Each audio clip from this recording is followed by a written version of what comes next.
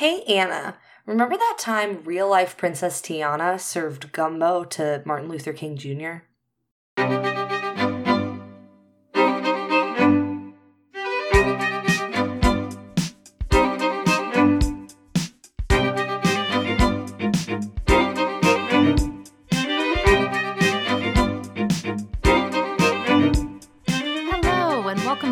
That Time in Historical Podcast. I'm your host, Anna Webb. And I'm your host, Amanda Webb. This is a podcast where two sisters totally geek out on all their favorite moments in history. And happy Black History Month! Happy Black History Month. It feels like, because we didn't have an episode like in the first week of the month, I feel like we're so late. Yeah. But it's still early February. And we'll still have 2 episodes like we normally would, but it just feels like it's already been February for a while. Yeah. So I'm like, wait, did we miss one? No, we didn't. But it's Black History Month, you guys. It is, and like always, we will be talking about some Black people from history for Black History Month. We like to celebrate here on this podcast. Yes, of course. But before we get into any of that, I think we should have a drink update. Great. I'm having white wine. What? Who are you? I got a bottle given to me. I was at like a work thing all week. And, you know, we always have some beveraginos, right? When we're kind of in the evening, right? And there were 2 full bottles of white wine that didn't get consumed. So I was sent home with one. So fair enough. Yeah. Well, I am drinking water. Naturally. As per usual. All is the same here. Well, that's good. We need some consistency. So true. We don't have much in other areas. So true. All right. Well, shall we get started? Yes, of course. So I am going to be talking today about Leah Chase. She's a very interesting woman, did a lot of cool stuff in her lifetime. I usually, personally, when I talk about people on this podcast, I usually use their first name when I'm talking about them most of the time. But I noticed when I was researching her that she is usually referred to as Mrs. Chase, and I assume that was what she preferred to be called. So that's what I'm going to use. Okay. Outside of like talking about when she's born, just because it seemed like a respectful thing, like that's what she liked to be called in her life. So yeah. But to start, because she wasn't always Mrs. Chase.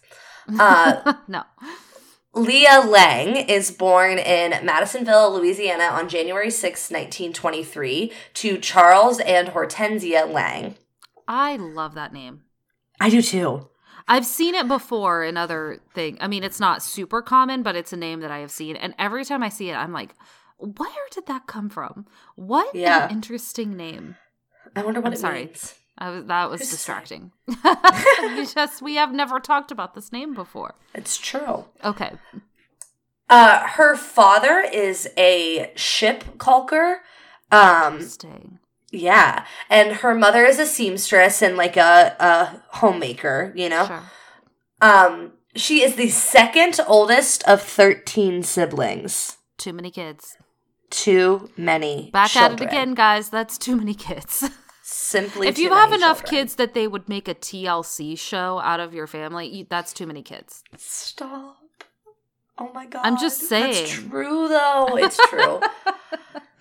Not that I want people in big families to feel bad. Listen, have as many kids as you want. I'm making a joke. It's too many kids for so many us kids. Personally as That's people. The so idea of that many is kids to incredibly have. stressful. Oh, yeah. Yikes. She is 6 years old when the Great Depression hits. So that, you know, is the majority of her childhood. Which, if you think about it, that means that they had most of those kids during the Great Depression. Yeah. Yeah. Which is also wild to think about. Yeah. If she's the second oldest, I mean, wow. Her family is able to grow a lot of their own food. And she remembers, like, growing up helping collect that. And that's how she really, like, learned about food through that period of her life. She also remembers them making clothes out of old rice and flour bags, you know, like you see the characterization of poor people in the 20s wearing a dress made out of a flour bag is not a characterization. It's real. Right. Like it It's really real. happened. Especially for the ones who didn't start out rich. Yes. Right? Yes. You know? Her family is Catholic, and they want her to go to a Catholic school, but her hometown is segregated. And there is not a Catholic school for African Americans in her town. Because why would we want... Okay. Yeah. Sorry. I've never really thought too much about that in terms of like religious sponsored schooling.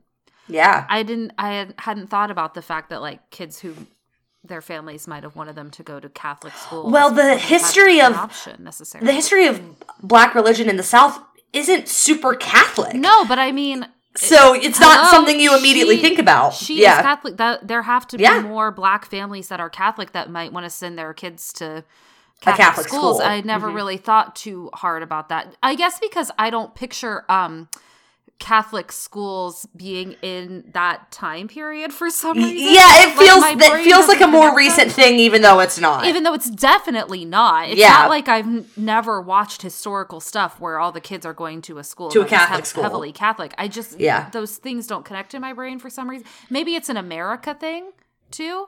Maybe. That it just... The way we teach our history, I don't think about those two things existing at the same time. Yes. So that's interesting. Okay, sorry. But she goes to live with an aunt in New Orleans because there is a Catholic school she can go to there. Bigger city. Yeah. Not as so she goes to high school in New Orleans. She graduates at 16. Smarty. And, she starts working shortly after she graduates. She worked marking racehorse boards for a bookie for a while. Interesting. I thought this was interesting. She was the first woman to do that. To mark racehorse boards for, I guess, that bookie, at least in New Orleans. Interesting. And she also helps to oversee 2 non-professional boxers. What does that mean, to oversee them? Probably manage, I would guess, is the... That's interesting. Yeah. Huh. I wonder how she came to those... careers? I can see the line from the first one to the second. I don't know how she gets to the first one. In the first place, yeah. Yeah. Interesting. Eventually, she gets a job as a waitress at the Colonial Restaurant and later at the Coffee Pot, which are both in the French Quarter in New Orleans. So this is when she really learns about food. And not just food, but like cuisine, because she's working in the French Quarter. And a very specific culture of food. Yes. And at this point in time, probably really developing its own thing. Well, she is the pioneer of it's like becoming its own brand new food culture in New Orleans at the time. She has her family is French and Creole, and like she has all that lineage. So she grew up with that in her home, and then she starts to see it at like she sees a lot of other types of food that she then puts her, as we get on into this later, puts her own spin on it. I imagine at this point in the French Quarter, and I don't know, I'm not well versed on like food history, but I would imagine it's a lot of more classical leaning French cooking. Yes, it is. Because it is a French population and that's what they know. Yes. Right? So it's introducing this new culture to the French to make its own thing. Mm-hmm. It's very exciting. Yeah. In late 1945, she meets a jazz trumpeter and a band leader named Edgar Dookie Chase II. Dookie is his nickname. Yeah. And they get married like 3 months later in 1946. They'll eventually have 4 children together. See, that's a much more manageable number of children. It's still a lot of kids, but more manageable. Yes. So his parents own a corner stand in Treme. Is that how you say that? Mm-hmm. Neighborhood? That's what I thought. In Treme, where they sell... that is how they pronounce it there. Like, if I were pronouncing that in French, I would probably say Treme. Yeah. But I don't I think it's Treme. I think so, too. Correct us if we're wrong, if you're listening from the New Orleans area. Yeah. But they sell lottery tickets and like po' boy sandwiches. That's everybody's what the two business favorite is. Things. Yes. And, for several years, she stays home and raises their children when they're pretty young. Mm-hmm. But then as they get older, she decides to go back to work in like the mid-50s. She starts working in the kitchen at the stand. And eventually she convinces her husband and his parents to expand the restaurant more. And they develop what was just a little corner stand into like a sit-down restaurant, right. Which they named Dooky Chase's restaurant. And you usually just hear it called Dooky creative. Chase. Yeah. You'll hear it called Dooky Chase, usually. Right, yeah. All of the upscale restaurants in Louisiana at the time are white only. We're still in Jim Crow South, like for most of her life, really. Yeah, I think it's Jim Crow South. Don't think about it like extending that far west. Yeah, but it was. But it absolutely was, yeah. Yeah. There is a deep culture like, in Louisiana. Yeah, it wasn't quite as like, maybe this is just from where we were raised, right above where all of that was going on, literally. Uh-huh. The quote unquote like stereotypical themes of that time you picture in like North Carolina, specific states, that don't really extend past like the Carolinas and Georgia, and right. Yeah. But yeah, I mean, Louisiana is the heart of the Deep South. Like that is absolutely what I think of when I think of Deep South. But somehow that like reputation, I think, hasn't really hung around in the same way. Yeah, I see what you mean. Does that make sense? What I'm saying? Yes. I'm not saying that like we're ignorant to the issues that happened there. I'm just saying, like, if you were not from this country and you thought of the Deep South, you probably would not think of Louisiana. Yeah, maybe. I don't know. I feel like I do because I think about, like... Well, that's not what I'm saying. I'm not saying Huck Finn and, like... I'm saying if you weren't from here. The Mississippi River and, like, all that goes right on down through there. If you weren't from here and you didn't understand the geography of this country, you probably would not think of that. Maybe. Yeah, I don't know. Maybe. But I do know what you mean, yes. But like where New Orleans is, you probably wouldn't associate those things. That's all I'm saying. Sure. It's just like something that we don't focus in on as much, which is interesting. That's all. Yeah. Okay, I'm sorry. That was such a tangent. Anyway, so those like fancy restaurants are all white only. They will not serve black people in those restaurants. And so Dooky Chase becomes the only upscale restaurant that is open to African Americans. Yeah. And like is made like, for them. Yeah, I love that it was like a stand that became not just a sit-down restaurant, but like an upscale restaurant. Yes, because she took all that stuff that she learned and all of that home cooking and created this new style of fancy cooking. She took all that history and created a new style of cooking, essentially. Yeah, I'm thinking about that type of food now, and I want it. So, they're running this restaurant for a while, and then in the 60s, it becomes one of the only, like, public places in New Orleans where African Americans could meet legally. Right. And so it becomes a place where a lot of civil rights movements meetings occur. Mm-hmm. Because most people know about the Montgomery bus boycott, right? Right. But that was not the first bus boycott in the country. No. The first very successful one was in Baton Rouge, Louisiana. And so as Martin Luther King Jr. and the Freedom Riders are planning the Montgomery bus boycott, they work very closely with organizers from Baton Rouge, and they meet at her restaurant. Sure. So they would host black voter registration campaigns there. The NAACP met there a lot. Like I said, Martin Luther King Jr. and the Freedom Riders. They also would, a lot of white allies would meet there with them, which was illegal. Right.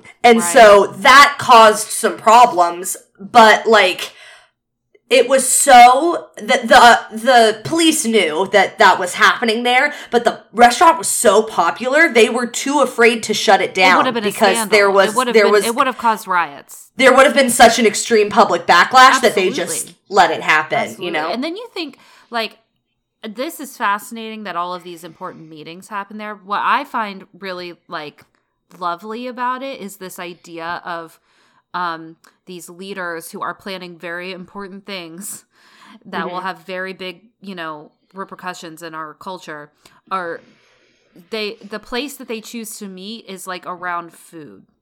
And in a community's which is center. So and yeah. Yes, absolutely. Yes. And I think, listen, obviously I don't have the Black experience, but from what I know from folks that I know who are Black, like food is such an important part of their like food is an important part of every culture, if we're being honest. But like that type of like cooking and gathering together, and it all happens around food, and that's so important. So I love that.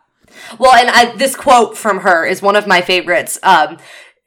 She said, "In my dining room, we changed the course of America over a bowl of gumbo and some fried chicken." Yes. I love that. Yes. God, I love gumbo. There used to be, when I worked in an office, we would get food trucks that came sometimes to like the parking lot, because it was like a big, anyway. And there was this one, I can't for the life of me remember the name of it now, but they made what they called a gumbolaya, which was basically all the ingredients of jambalaya put into a gumbo. It was so good, and it was so spicy. It would I would go out there when I was having like a cold or something just to clear it all up. It was so delicious. Ugh, I love that type of food. It's so good. I really thought this little fact was interesting, and I like the way it was worded. I got a lot of my information from her obituary, actually, from the New York Times. Oh, sure. I get a lot of information from New York Times obituaries. But this was in there. It said, she let Thurgood Marshall use her telephone to call Robert F. Kennedy even when phoned-in lunch orders were pouring in. And I just really liked the way that was worded. They're like, she was very busy, but, we allowed that one. Yeah. That's funny. A lot of famous musicians also came to her restaurant. Actors, too. There are a lot of... I didn't list them all, but I liked this one because Ray Charles had been to her restaurant and rewrote the lyrics in the Early Morning Blues to say, "I went to Dookie Chase to get me something to eat. The waitress looked at me and said, 'Ray, you sure look beat.'" So it was... of incredible cultural significance, absolutely. Right? Something I was reading said, I can't remember what year it was, but some magazine named it one of the top 40 most important restaurants in history. Yeah. Because it just had such cultural significance. Yeah. Well, not just to the culture, too, but also to history. Yeah. Culinary history specifically. Mm-hmm. Yeah. I really liked this. So there weren't any Black-owned banks in African-American communities at the time. And so they would cash people's checks for them out of the cash at the restaurant. That's interesting. Fridays were super popular because people would come and cash their checks, and then they would get dinner while they were there. Yeah. So that was one of their busiest times because they would cash checks for people. It's one of those things you don't think about, but not everybody, obviously, but their regulars who they could trust were good for it. They would cash their checks for them. Right. Yeah. Wow. Interesting. So, we'll touch back on her food a little bit later. But one of the other things that she's really famous and well known for is her love for art. Specifically for African-American art. So she had studied art in high school, but she had never been to an art museum because they were segregated. So she did not get to go to her first art museum until she was 54 years old. Wow. Isn't that crazy? Wow. I mean, it is. Mm-hmm. Not crazy surprising. Crazy that's absurd that happened. Yeah. She goes with Celestine Cook, who is the first African-American to sit on the board of the New Orleans Museum of Art.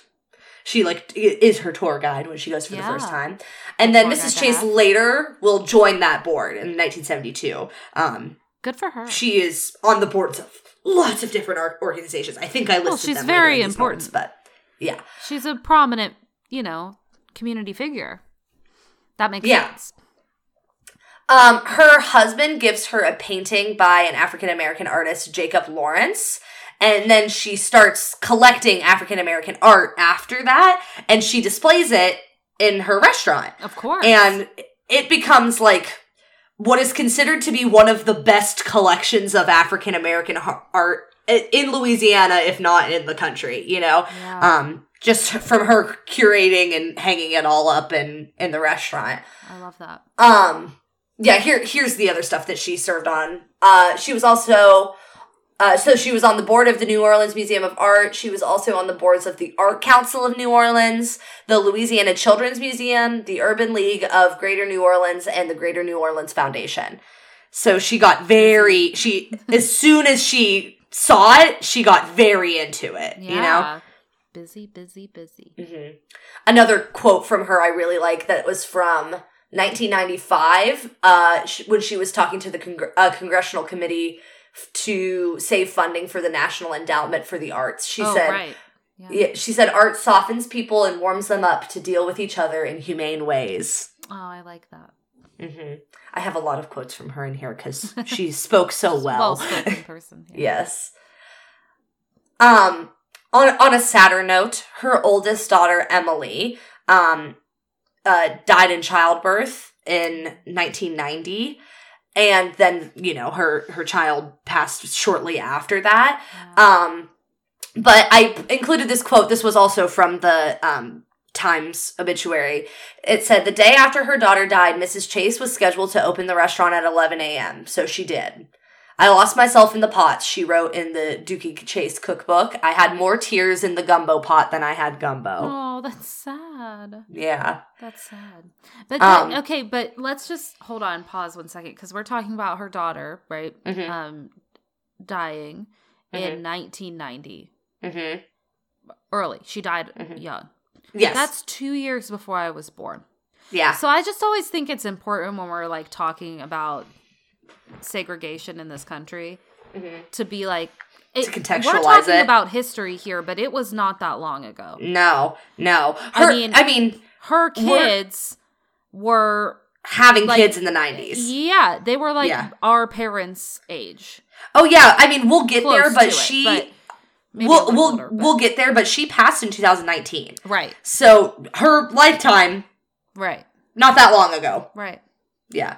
It was illegal for her patrons to eat in restaurants with white folks. Mm-hmm. In a restaurant that is still in operation today. Right. Yeah. It's ridiculous. Yes, it is. She wrote a lot of cookbooks. I didn't list them all out, but, you know, she wrote many, many, many cookbooks. And I'm skipping around a little bit because there's not, like, super detailed of every single year of her life, you know? But another important thing, in 2005, Dooky Chase is damaged by floodwaters from Hurricane Katrina. Right. Because she's in the heart of New Orleans, you know? And it was underwater. Yeah. Luckily, her grandson is able to get her art collection out of the restaurant. Wow. Without any damage to it because the floodwaters early. The floodwaters were just, you know, enough to do damage, but not enough to get up on the walls to where the art was. Wow. So they were able to save her collection. Thank God. A higher being looked down that day and said, Yeah. Her and her husband live in a government-issued trailer next to their restaurant for 18 months as they work to repair the restaurant.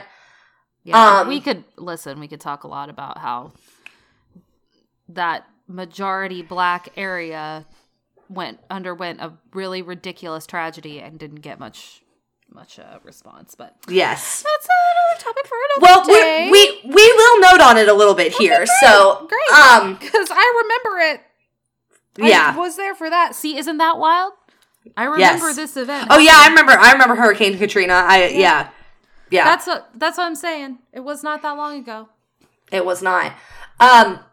So, a couple of things here. The New Orleans restaurant community gets together to hold a benefit for her. They do it on Holy Thursday, which this particular one was April 14th of 2006. The day before Good Friday. Good Friday, which is before Easter. she did a Holy Thursday meal every year. So that's why they did it on Holy Thursday. Like, this benefit for her was a Holy Thursday meal. Yeah.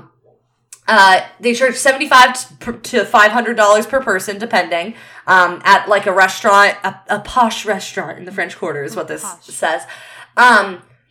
I liked this. The guests consumed 50 gallons of gumbo and raised $40,000 for the 82-year-old Mrs. Chase. 50 gallons of gumbo. That's a funny mental picture. Yeah. So, I liked that the community rallied around her for the repairs of that restaurant. Yeah. And then, while they were working on reopening the restaurant, she joined Women of the Storm, which was this group of women from those neighborhoods across New Orleans who were lobbying Congress for money to restore New Orleans because they weren't getting very much funding. Even though the whole place was underwater, basically. Mm-hmm. Okay. She was one of the women from that group that went to D.C. to speak to Congress at the White House. As she should. Mm-hmm. And Dooky Chase is finally able to reopen in 2007. Yeah. On his visit to New Orleans in 2007, President George W. Bush eats not that one. Eats at Dooky Chase. It was didn't deserve it. It was a little controversial because she was still actively campaigning against him to get funds, but I also think that's very, telling of the type of person she was. And I think it's smart on her part to say, look, it is that, we're gonna take the higher ground when you're not treating us well. I'm gonna keep some sort of goodwill between us because I need something from you, first of all. Yeah. And secondly, just because you treated us like garbage does not mean that we are going to treat you that way. Which is just another example of how the people in this country who have been through some of the worst atrocities that there could be, I only say some because Native Americans also exist, and they've all been through it, are still the most generous and kind as a community. Absolutely. And George W. Bush just didn't deserve it. That's all. Yeah. That's all I'm going to say. And she was a very, proper sort of, a little more conservative, Sure. Well, she was raised in the South.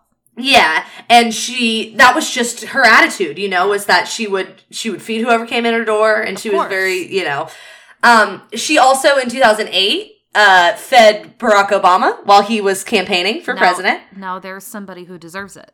There's a picture of her with Barack Obama that is I'm gonna look it up. It's the sweetest image. It's delightful. Are you looking it up? Yes, of course I am. Good. Of course I am. Oh, isn't that so sweet? So sweet. I love it. You should use that for our Instagram post this week. Just because it's a nice picture. Yeah. Then the iconic Disney film Princess and the Frog comes out in the year 2009, and the main character, Princess Tiana, is directly based off of Leah Chase. Yeah. Clearly. This quote from her, one of her most famous quotes, I think just exactly is where they took the character of Tiana from, So the quote is, "You have to look like a girl, act like a lady, think like a man, and work like a dog." Yep. And then they're still going to make you a frog for most of the film. Yeah. I had some problems with that, too. Yeah. But, okay. But still an iconic moment. Well-deserved muse for the character, Absolutely. I think if they were going to do it the way that they did it and making it a black story, I think she was the perfect person to base that story on. I love it. Absolutely. In 2013, her and her husband found the Edgar Dooky Jr. and Leah Chase Family Foundation. And from the website, the mission of it is to cultivate and support historically disenfranchised organizations by making significant contributions to education, creative and culinary arts, and social justice. Which is just perfect for them. Yeah, perfect example of all of their work. She works hard and often until she can't anymore. She works in the kitchens of Dooky Chase until just a few days before Holy Thursday in 2019 because, she hadn't been running that meal entirely for several years, but she always appeared to speak at it. And so people could tell that she wasn't well because she didn't come to that. Right. Because even if she hadn't been well before, she would make it to that event. Yeah. So, people knew. And she dies on June 1st, 2019 at the age of 96. On my birthday. On your birthday. Wow. She was an amazing woman. Did so many amazing things. Long life, full of so much work, couple of very cool things. Her red chef's coat, which is a very iconic image of her, is on display at the Smithsonian National Museum of African American History and Culture in D.C. Mm-hmm. And another very famous portrait of her, it's beautiful if you haven't seen it, it's called Cutting Squash, by Gustave Blanche III, is on permanent display at the National Portrait Gallery. I have to look that up. In DC. Yeah. He did a series of portraits on her that they did they I see. displayed. There's more than one. Yeah, it's either 2011 or 12, I can't remember, but he did a whole series on her while she was still alive that they did, they displayed. But that one is just a perfect image of her at work, Yeah. And it's on display at the National Portrait Gallery, which I thought was very cool. Yeah, very cool. I forgot to write it down, but I just thought the numbers were wild. When she passed, she had 16 grandchildren and 28 great-grandchildren. I'm pretty sure were the numbers. That's a lot of kids. Yeah. Yeah. Wow. 16 grandchildren. Is that what I'm pretty sure. I'm pretty sure that was the number. She only had 4 kids, so. Yeah. Woof. Yeah. Wow. She was an amazing woman. She was really fun to learn about. She's so interesting. Yeah. And I know this was kind of short. I am sure I could have found more in-depth stuff on her, but, I figured this was a pretty good overview of her and her life, but I just thought she was very cool and very interesting. She is very cool. I do have a Sawyer joke this week. Oh, great. Let's hear it. Hold on, I have to find it in my messages, but they were with me when I was taking notes, so okay. I got a Sawyer joke. Great. Where? Hold on. There it is. Okay. You ready? Absolutely. What do you call gumbo that only tells lies? I don't know. A jumbo liar. Okay. Okay. It's good stuff. Okay, I find a flaw. Yeah. Because those are 2 different dishes. It's still funny. Yeah. Okay. Got it. Amazing. Oh, that's a jumbo liar. All right. Well, you know what? Speaking of segments that we like to do here, history is great, but today is good too. What's your favorite thing about modern times? Welcome to Modern Times. It's a segment on the podcast where we talk about the things that we like about the here and now. Yes. It is time for some modern times. It's been a while. It has. It's been a while. Sorry. Would you like me to go first? Time. Sure. Okay. Well, considering that it's Black History Month, I will say Black-owned beauty brands. Ooh, nice. Because it is so hard for Black women to find their shades at bigger, more corporate-y brands or brands that aren't owned by people who know how to make, who know what Black folks need. Yeah. So Black-owned beauty brands who offer full shade ranges, we love to see it, and we love Black-owned business in general. Yes. I will say my favorite is Juvia's Place. I own a lot of stuff from Juvia's Place. Yes, you do. Their eyeshadows are stunning. I have a huge brush set from them that I'm obsessed with. They posted on their Instagram the other day, like a teaser about brushes, and I was like, yes, Give me more of your brushes. I love them. So that's listen, there have been Black-owned beauty businesses for a long time. We talked about Madam C.J. Walker. I think that could fall into this category, of course. But I just think I've been seeing more and more of these brands lately. And yeah, so look, if you're into beauty products, go check out some Black-owned brands. I love Juvia's Place also because they're not super expensive. Nice. Very affordable. And this isn't sponsored. That's just my plug for that brand that I love. Nice. Yours is so much more thoughtful than mine. Okay. Because what I have brought to modern times this time is fidget toys. Oh, it's a great one. Because I love them. I didn't take mine on my trip with me. Mistake. Well, I was afraid that I'd be sitting in the meetings, like, making noise. Yeah. So I was like, I'll just not bring it. But it was a mistake. I love having something to do with my hands that is not scrolling on my phone. Yes. So, like, Sawyer and I have been watching The Last of Us, right? Very intense. I need to pay attention to what's going on. But I also need to move my body so I can sit with a fidget and be fully engaged in what's going on. Absolutely. And also be moving. They are an excellent toy for people with ADHD. Like, it's not just a toy, it's a tool. They're so good for people with ADHD. They're so good for people with autism, with anxiety. Yeah. It is, I know so many people in my life who benefit so much from fidget toys.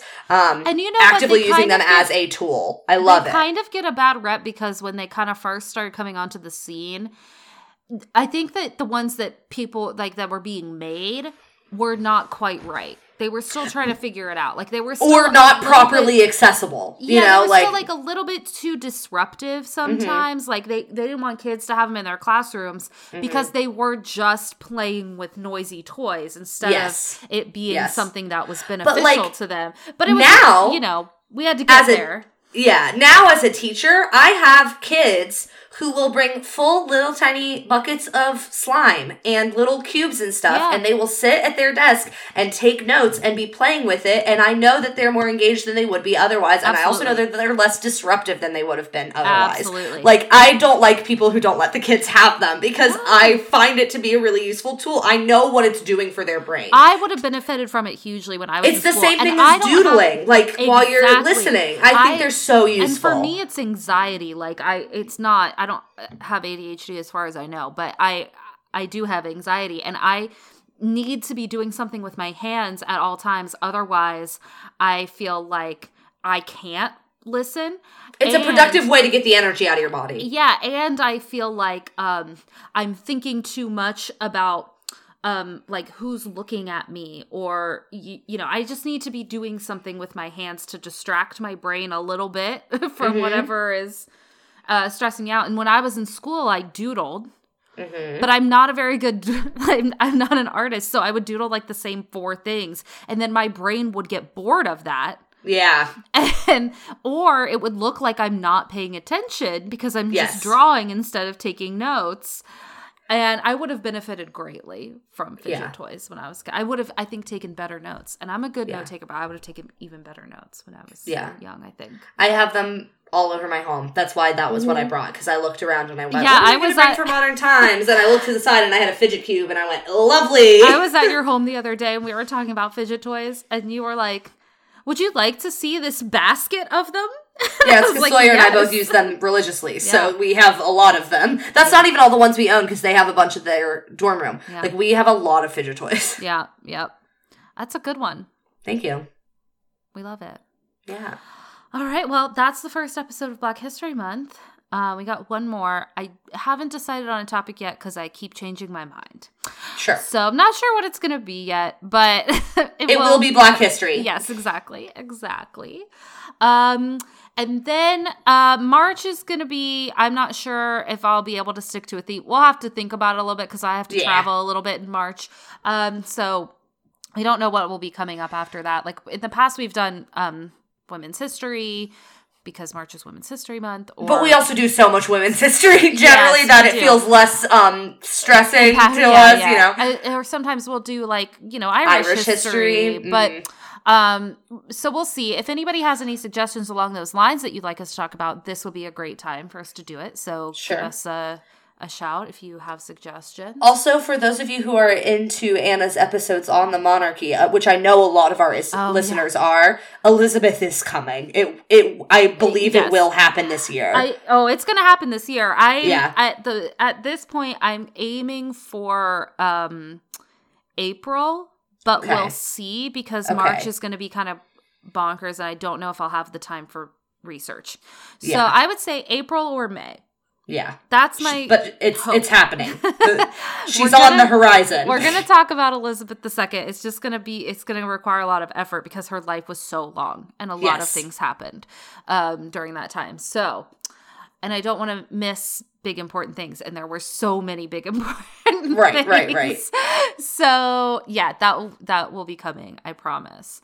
I started rewatching The Tudors, so I'm like in the mindset. I got back into The Crown. So same. I'm caught up on that. I don't have any more episodes to watch. Okay. So that's where we are. If anybody has any suggestions for topics in the meantime, you can feel free to email us at rememberthatpod@gmail.com. Reminder, we are no longer active on our Twitter, so don't go looking there for responses from us or episode updates. We are on Instagram, so you can follow us over there at RTTpod. Send us DMs. I've gotten some suggestions in DMs already, which is great. Very much appreciate that. And you can also find us on Facebook if you just search the name of the podcast. I know nobody cares about Facebook, girl, me either, but it just feels like we have to be there. And if you want to find me on the internet, I am at The Real Anna Webb. And I'm at ACW Nerdfighter. Oh, and please leave us a rating and review wherever you listen to this podcast. Oh, yeah. I missed that part. We got chatty. We don't usually get chatty. And we were chatty a lot this episode. We don't usually get chatty in the outro. Some rabbit trails. I'm so sorry about that. I just, sometimes when we talk about a person that I don't know quite as much about and we start talking about the context of their life, I just start thinking of things I haven't thought of before or haven't thought of in a long time, and I need to just get them out. So it's the point of the podcast, right? Exactly. All right. Well, same old over here, mostly, you know. And in that vein, until next time. Remember that time.